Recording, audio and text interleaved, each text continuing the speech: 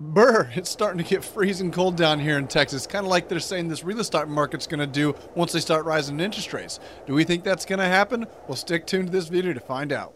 So the question is always the same. How do I get into real estate investing if I have no money? How do I find deals? How do I negotiate deals? How do I find contractors and manage rehabs? How do I get the money to even buy these houses, to hold these houses? How does a rental work? How do you manage a rental? How do you manage tenants? How do you borrow money? How do you borrow money with almost no interest? How are all these things done, and how are they done the right way? Well, I am John Barbera, and this is an investor's journey where we share with you how to invest in real estate the right way and how to get into it with no money, how to do this with real tactics that are working today in the market that we're in right now with things that we are personally doing. So welcome to the show. I'm John Barr with an investor's journey, bringing you the best tips, tricks, and strategies to help you succeed in real estate the right way. In this channel, we go over everything that's currently working on our market and some things that are not. So if you find this information useful, we would love it if you would just smash that like button and give us a share and subscribe with somebody that you know would find this information useful as well. So without further ado, let's get into this month's market update. So let's go ahead and get started with this month's building permits issued. Well, not this month. It's actually November. They didn't get the December data out yet. And I'm assuming that has to do something with a lot of the COVID restrictions, not restrictions, but people that were actually sick during December. So a lot of this information comes from the city and they just haven't been able to process it yet. So going back to November. So there were 872 single-family residential permits issued for the month of November, and that was a 4.4% decrease year over year. 2 to 4 units, there was 14. That was a 30% decrease year over year. 5+ units, there was 632, which is an 83.7% increase year over year. So it's very interesting to see that you have the 2 to 4 units decreasing, but you have 5+ apartment style commercial buildings starting to increase. Average sales price was up to $363,000 and $363,075, which is 14.88% increase year over year. Median sales price for December up to $300,000, which is a 17.6% increase year over year. And it's one of those I'm very curious, like moving into this next year, like how much longer can these massive price increases really continue? Especially if they're talking about raising interest rates. I do expect to start to see that number starting to slow down over the next several months to years. Here you have the median sales prices back from June of 2010 through December 2021. And if this is your first time tuning in, prior to COVID, what you're really seeing here is our normal sales cycles that kind of go up in the summer, down in the winter, up in the summer, down in the winter. And you usually get this little blip down here that is usually your December closing. So a lot of contracts get executed in November for December closings, and you get a little bit of a price bump, which is typically what happens right around the December timeframe. But obviously this last couple of years, prices have just been on a tear upwards, and we've been kind of hitting out where our normal sales cycle, it should be kind of dropping down and then going up again. But you can see we've really just kind of taken off, and we've kind of stayed hovering right here around the 300,000 price point. So our median sales price, I think, has gotten to like 301 as the highest price point, but it's been hovering right around 300 since basically July. So is it going to go up again with the sales cycle? We really don't know, but I'm betting with the anticipation of rising interest rates, we are going to see some additional sales pressures coming into the next year. Here's the year-over-year appreciation back from June of 2011. What I'm really tracking here is I want to see what the average trend is for the appreciation level. So you can kind of see coming out of the last recession, we were hitting consistent tens for about 3 years, and then it slowly started to taper down until they started raising interest rates through 2018 and 19. You could see it kind of really coming down, but then they raised it in 2020. It dropped a little bit right as the pandemic started, and now it's just been on an absolute tear. Averaging, I think it's in the double digits for the last like 12 months, up at like 12-14%. So real estate prices have been just screaming higher consistently month over month for several months now, or well over a year. Total sales volume is at 3,529, which is a 1.3% decrease from this time last year. The average rental price is an 8.4% increase, and that's up to $1,685. I want to talk here a second about what are these rising interest rates and these prices and what we think is going to happen coming in the near future. So with these rental rates, it's a good thing that we want as landlords to see that rental in price really increasing, because with all this massive price appreciation in the last couple of years, we are starting to see some massive tax bills come out with that. Because here in Texas, we don't have an income tax. We are heavily dependent on our tax basis for our property taxes. So as those, which are a percentage of the value of the properties. So as these houses have really increased in 20-30% these last several years, that means our tax bill attached to a property is going up 20-30% every single year. So for us as landlords, we have to be able to pass that on down to the tenants, because we have to be able to maintain our properties and be able to maintain the tax basis. So if the market was not able to bear that and to see those price increases and they were frozen and we couldn't get that additional rent, you would start to see a lot of properties from landlords being sold off because now they're running at a negative. They can't get the cash flow from the property to reinvest in the property, to maintain the property as the tenant lives in that home. So to be able to see the market bear these kind of prices is good from the landlord's perspective. I know from a tenant perspective, it kind of sucks because now your bills are going up as well, but everybody's paying higher prices all the way across the market. That also brings me into why you're now starting to see talks of these rising interest rates, because one of the Fed's main tools to fight inflation is the interest rate barrier, or the overnight rate as they call it. And they've talked in March, they're going to start raising it, and they're going to say, hey, anywhere from 4 to 6 rate hikes here in this year to really put a stop to the rising inflation. So now what does that mean to property values? And a lot of people are thinking, oh my God, the market's going to crash. Everything's going to start coming down before, or the housing market's going to start falling because of these higher interest rates. We don't think that's actually going to happen. So when you look back in the history during periods of rising interest rates, housing prices actually have still gone up. Yes, they kind of went down a little bit, up a little bit, but over the period before they stopped before they stopped rising interest rates and started bringing them down, they actually have still increased. And that happened most recently into I think it's a 15 to 18 when they're rising interest rates, prices went up 23%.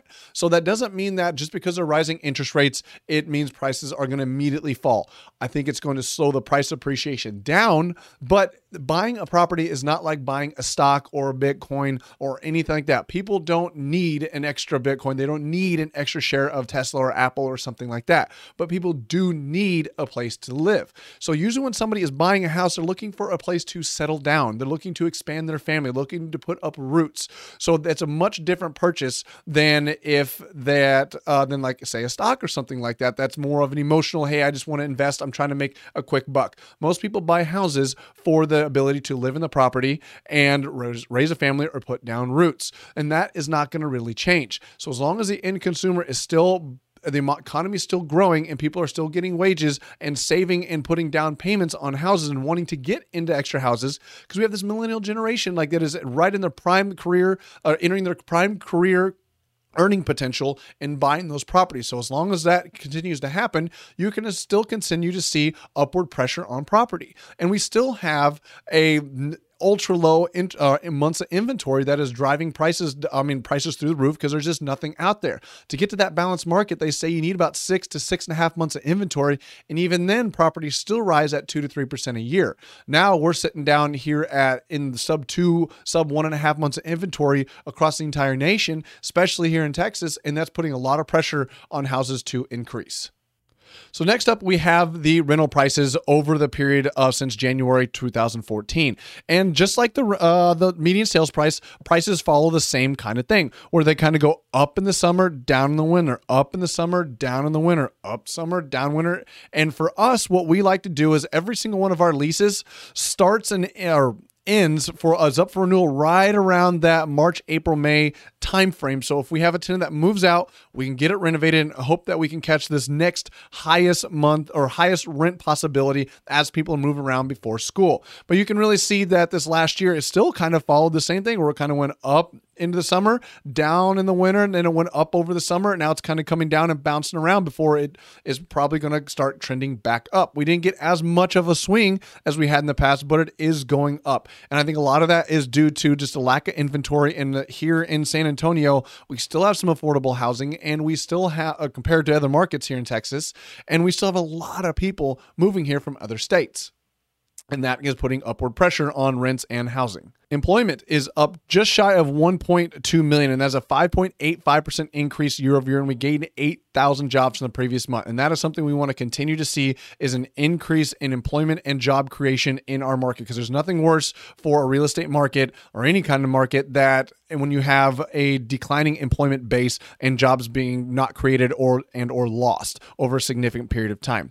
The unemployment rate is just above 4%. And you think about it, like they say full employment is in between that 3-4%. So San Antonio is almost right there back to full employment before the pandemic even happened. Even though we were hitting low threes, we're starting to get back to that full employment level. And that is a 0.23% decrease from the previous month. So we want to continue to see unemployment rates dropping, getting closer to that 3%, and continue to increase our employment base and getting up to that 1.2 million and continue to create jobs in our local MSA. So here you have the unemployment tracked over 20 years from November 2001 to November 2021. Now, remember, 01 was right in that dot-com bubble, so that's why you kind of see some high rates over there, and see how it kind of trickled down into the real estate bust of 2008, and then it trickled down, and then here's the kind of pandemic, and you can see where we were at. We were right at 3%, or maybe a little below 3%, and then it shot up right as everybody got laid off, and now we just kind of been falling like a rock, and that's what we want to continue to see, is to get back to these levels, because you can see how long it took us to get from the peak all the way back down to the trough. We're here in the back real estate recession and lending crisis, how it shot up, and it took us a long time to get back down to that 4%, several years. So it is good to see that this the government intervention, whether you agree or disagree or not, seemed to have worked and saved the economy to where it got up and the employment's going back down. What that's going to do with inflation and stuff, we really don't know. And if you're wanting to get a copy of all these slides, please remember that you can text MARKET to 210-794-9898, and we can get you set up on our texting community to where every time we put out a market update, you will get links and notifications of where you can go to get all of the information, all of the slides, and a link to the video resource. So here we have the months of inventory. So we are currently sitting at 1.43 months of inventory, which is just abysmally low. And that is a half a month increase from the previous month. So that, well, I think that's actually supposed to be a decrease, actually. That's a little typo. So that's actually supposed to be a half a month decrease from the previous month. And December 2021 was at 1.68 in itself. So keep in mind when you see that months of inventory, what that really means.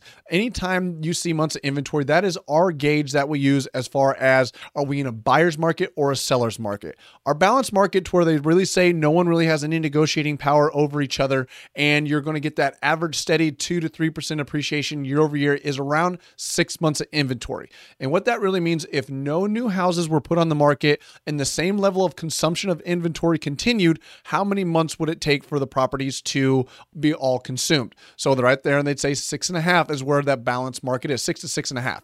And anytime you drop below that amount, you start entering what's called a seller's market, where there's not enough people selling their houses for the amount of people that want to buy.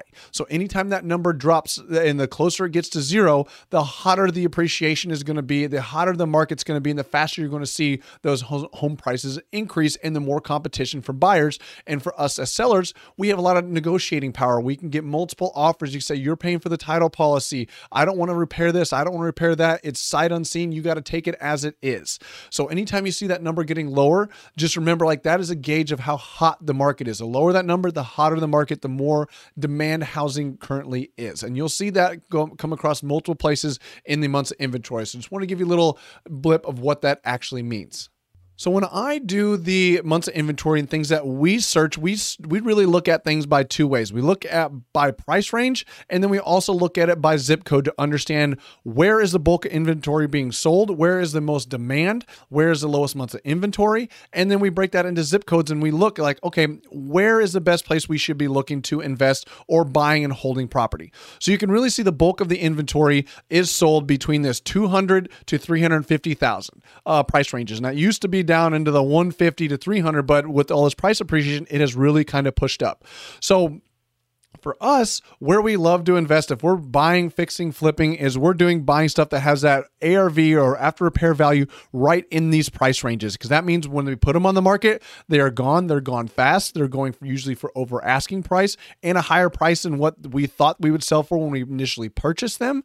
And that is exactly why we do it in these price ranges, is to have that luxury, because the longer we hold it, the more we're going to be paying in interest. So for our rental properties, we love to be buying anything that has an ARV, but purchasing down in this price range, because we got good high rents and there's good appreciation with these low months of inventories that is going to continue to push prices higher in those areas. So if we can get that extra appreciation plus our cash flow, it's true win-win on both sides of that equation. So now the other way I check this is by zip code. So you can kind of see the top 10 zip codes for the lowest months of inventory, and seeing something in 0.38 is just insane. That means there's massive amount of pressure for housing prices in that area. And you can really see what that has done over the past 3 years, right? Kind of before the pandemic started, not about a year before the pandemic started, to what they're at currently, from 419 to 476. That means if you hadn't put $1 into the house and just rented it out for what you owed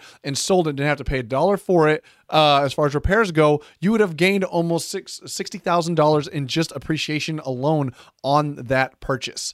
So a lot of stuff for here where we like to see is we want to compare both of those price ranges to zip codes. So this like 478. Well, yes, it's had $150,000 in appreciation last 3 years. I'm looking at this price point of $500,000. That is above that kind of bulk 350,000, or that range of 200 to 350,000. So stuff in that zip code of 261, we'd be kind of a little more cautious of what we'd be doing in that zip code, or we'd want more of a cushion to deploy capital into that investment area, because there's just a little more higher inventory. It could take a little bit longer to sell versus an area like 78251 and 250 that are sitting in that sweet spot of 200 to 350. And you can see what the appreciation has done in those zip codes over the past 3 years of that same $60,000 for that house that you got up here in 78248, but you got on a much lower basis. So you got actually a much higher return on a percentage basis of the capital you would have deployed to keep that. So that's really what we're starting to see, because normally these low months of inventory, they would all be in that sub 350,000. But in the market we're in now, you're starting to see this ultra low inventory really wreak some havoc on these prices and the inventory in itself, where you got low inventory for very high prices. So now the other side of that equation is it's almost flip-flopped. So the highest months of inventory are actually properties that are sub that 250,000 into the low 200 sweet spots, and you have high inventory. And I was talking over the business partners, like, what is your theory on what's going on that every single one, or 9 of the 10 highest months of inventory are in that, what would be quote unquote the sweet spot for prices. And what we really kind of came to determine is that there's a lot of these areas are much, much, much older properties. You're talking early 1900s, 1910s, 1920s, 1930s into the 40s, very old housing stock. So predominantly these were on like kind of south side properties, downtown properties that needed massive renovation. So what you were running into down there is you couldn't buy the house cheap enough to put the right capital improvements into the property that were able to get it up to code, get through all the city regulations as far as the permits go, and make it financeable and make a good return on it. Because you'd have to put sometimes $100,000, $120,000, $150,000 in these properties, and the values just weren't there. If the house is only worth $150,000, you got to put $150,000 into it. Nobody would do it. So that is our scenario of why we see this, because there's still a lot of housing stock that needs a lot of renovations, and you're just now starting to see these prices get high enough where the inventory is being renovated and put on the market. And these are areas that are still being gentrified. So people don't want to live down there yet, especially if they can still find a house for $230,000, $240,000 in a better area for them that doesn't have the things that come along with gentrification. So it's a very specific buyer in a certain area, and a lot of renovation is going on in that area, and why I see these kind of zip codes or these kind of price ranges in these zip codes. But I do expect to see places like this start getting more and more pressure, because they quote unquote become more affordable than other areas that have lower months inventory that are increasing at a faster rate. But not to say these are bad places to be investing either. So if you can buy rental properties, you just see in 3 years, the median sales price or the average sales price has gone up over $100,000 just in this one zip code. And that's crazy if you were able to get something for $94,000 and sell it for $212 in just 3 years, if you were able to make it, the numbers work out right and hold it like that. So it's one of those areas that you have to be very careful when you're investing. A lot more due diligence is required, a lot higher skill level is required to investing in those areas, but you can make good rewards if you really know what you're doing. So there you have it. That concludes this month's market update. I really appreciate you turning in to this episode. So if you liked it, smash that like button, share it with somebody that knows it's going to find some value from this. And we would absolutely love it if you would give us a subscribe. Otherwise, we will catch you guys next month.